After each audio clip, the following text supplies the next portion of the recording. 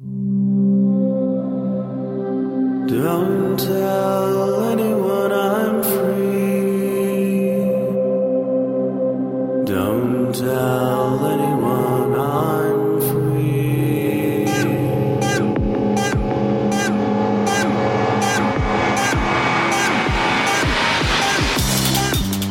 Hello and welcome to BSD Talk, number 145. It's Tuesday, April 1, 2008. Happy April Fool's Day. Unfortunately, I just don't have the time or creativity to come up with some unbelievable or perhaps believable April Fool's joke for you, but I do have a brief interview that Michael Dexter recorded on behalf of BSD Talk.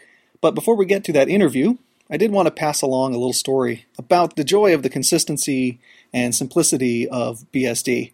And essentially, I was working with somebody who is new, maybe not completely new, but is starting to get back into learning how to use Unix-like systems. And so they were starting to take a look at a Linux distribution, and during the install process, they were a little confused by the whole startup scripts thing that you have with System 5 or System V Unix-like systems, and it was actually kind of amazing. One, it's amazing that I think I'm starting to get rusty when it comes to my Linux skills. Sort of what I assume is going on is really not what's going on anymore. I started a whole discussion about the different run levels and trying to figure out what your default run level is, how to link the particular scripts into the proper directory for the proper run level, and then started down the road of trying to explain about the check config utility that does all that complicated linking and putting the right numbers in dependencies for you. And I found out that utility wasn't around anymore, and they weren't even using the standard init anymore, rather using something called Upstart, which I'm sure has a lot of promise and has some really neat features. But wow, things are definitely getting a little complicated, and I understand the reasons for Upstart, wanting to have an event-driven init such that when you plug in a network card, things happen automatically based on that event. But at the same time, as I'm trying to explain it to somebody, it sure was quite confusing, and so I was really happy when I could say, well, even though this isn't what you're using, why don't I show you what happens on the BSD systems? Here's a simple file where you basically say yes or no to the services that you want to start. And given that this was for a server, that was perfectly wonderful. So just a sort of a brief story about one of my daily interactions with somebody who's new to the Unix world and being able to show them that the BSDs do have some wonderful simplicity to offer. All right, now on to the interview. This is Michael Dexter on behalf of Will Backman and BSD Talk, and today on BSD Talk we're talking to Adam Wright of No Starch Press. Adam, welcome to the program. Thanks for having me. I understand you were the developmental editor on Peter Handstein's recent book, The Book of PF. Can you tell our listeners about the history of No Starch Press and the BSD community? Absolutely. When you're looking at the history between No Starch Press and the BSD community, you really have to start with Michael Lucas's books. Absolute BSD was a great title. It was really well received by the BSD community. Absolute OpenBSD is more of the same. And we're looking at his most recent book, Absolute FreeBSD 2nd Edition, with high hopes.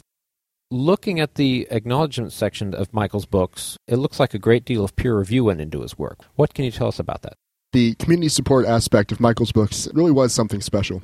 Since he was a fellow developer and committer, his peers offered their advice, helped flush out chapters, and really made a positive impact on the final product.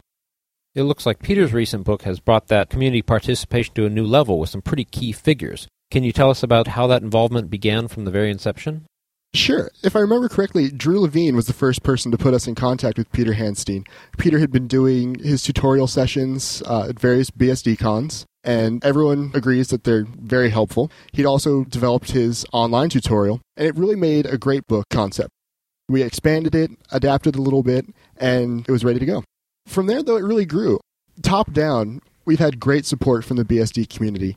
Theo reviewed the book once it was complete and kind of gave it his vote of confidence. Bob Beck wrote a glowing foreword and really helped kind of highlight OpenBSD's role in the development of PF. For our technical review, we had Henning Brouwer, who's a superstar PF developer, and he did a great job. Not only was his technical expertise a great help, but he was always right on time with his communication, readily available when we needed answers. He was prompt with his review of chapters, and it was really refreshing. Given that the Book of PF discusses not only OpenBSD but also Free and NetBSD, can you tell us how those communities participated in its review and development? Absolutely. Since the configuration of PF for FreeBSD and NetBSD is an important part of the book, the accuracy of that information was critical. Henning reviewed it and said, it looked good to him, and he suggested maybe we bring someone who's a little more active in FreeBSD and NetBSD in, just to make absolutely certain that the configurations will work on those systems.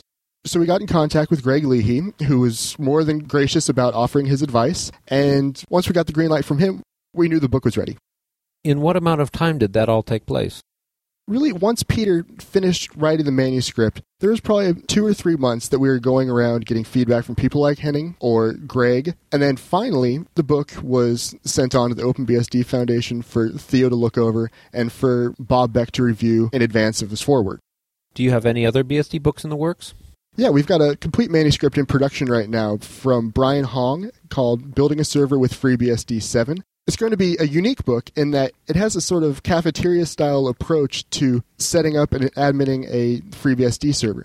What I mean there is, for someone who doesn't necessarily need to know all of the internals that you would get from Michael Lucas's book, but instead wants a FreeBSD server to run a personal website or maybe a small database, you can sort of pick the projects you want to set up and customize your server to whatever degree you need. And then from there, if you need change in the future, you'll have those resources available to grow your server. Are there any BSD-related topics that you're soliciting proposals for? Sure. There are a few things we've been discussing recently. One particular topic was a book on high availability BSD servers. I think Peter might be calling dibs on that one, if our recent discussions are any indication. But that doesn't mean it's the only thing we're looking for. One project that's been kind of brewing in my mind for a while is a book on BSD kernel development. There's a Linux kernel development book that's been out for a while and has seen a lot of success. More importantly, though, a BSD kernel development book would be a great complement to Joseph Kong's Designing BSD Rootkits, which we published in 2007. Is there anything else you'd like to talk about today? I'd just like to mention for your listeners, if they have any proposal ideas, they can download a proposal form from nostarch.com. Or if they'd like to discuss ideas directly, they can reach our editorial team at editors@nostarch.com.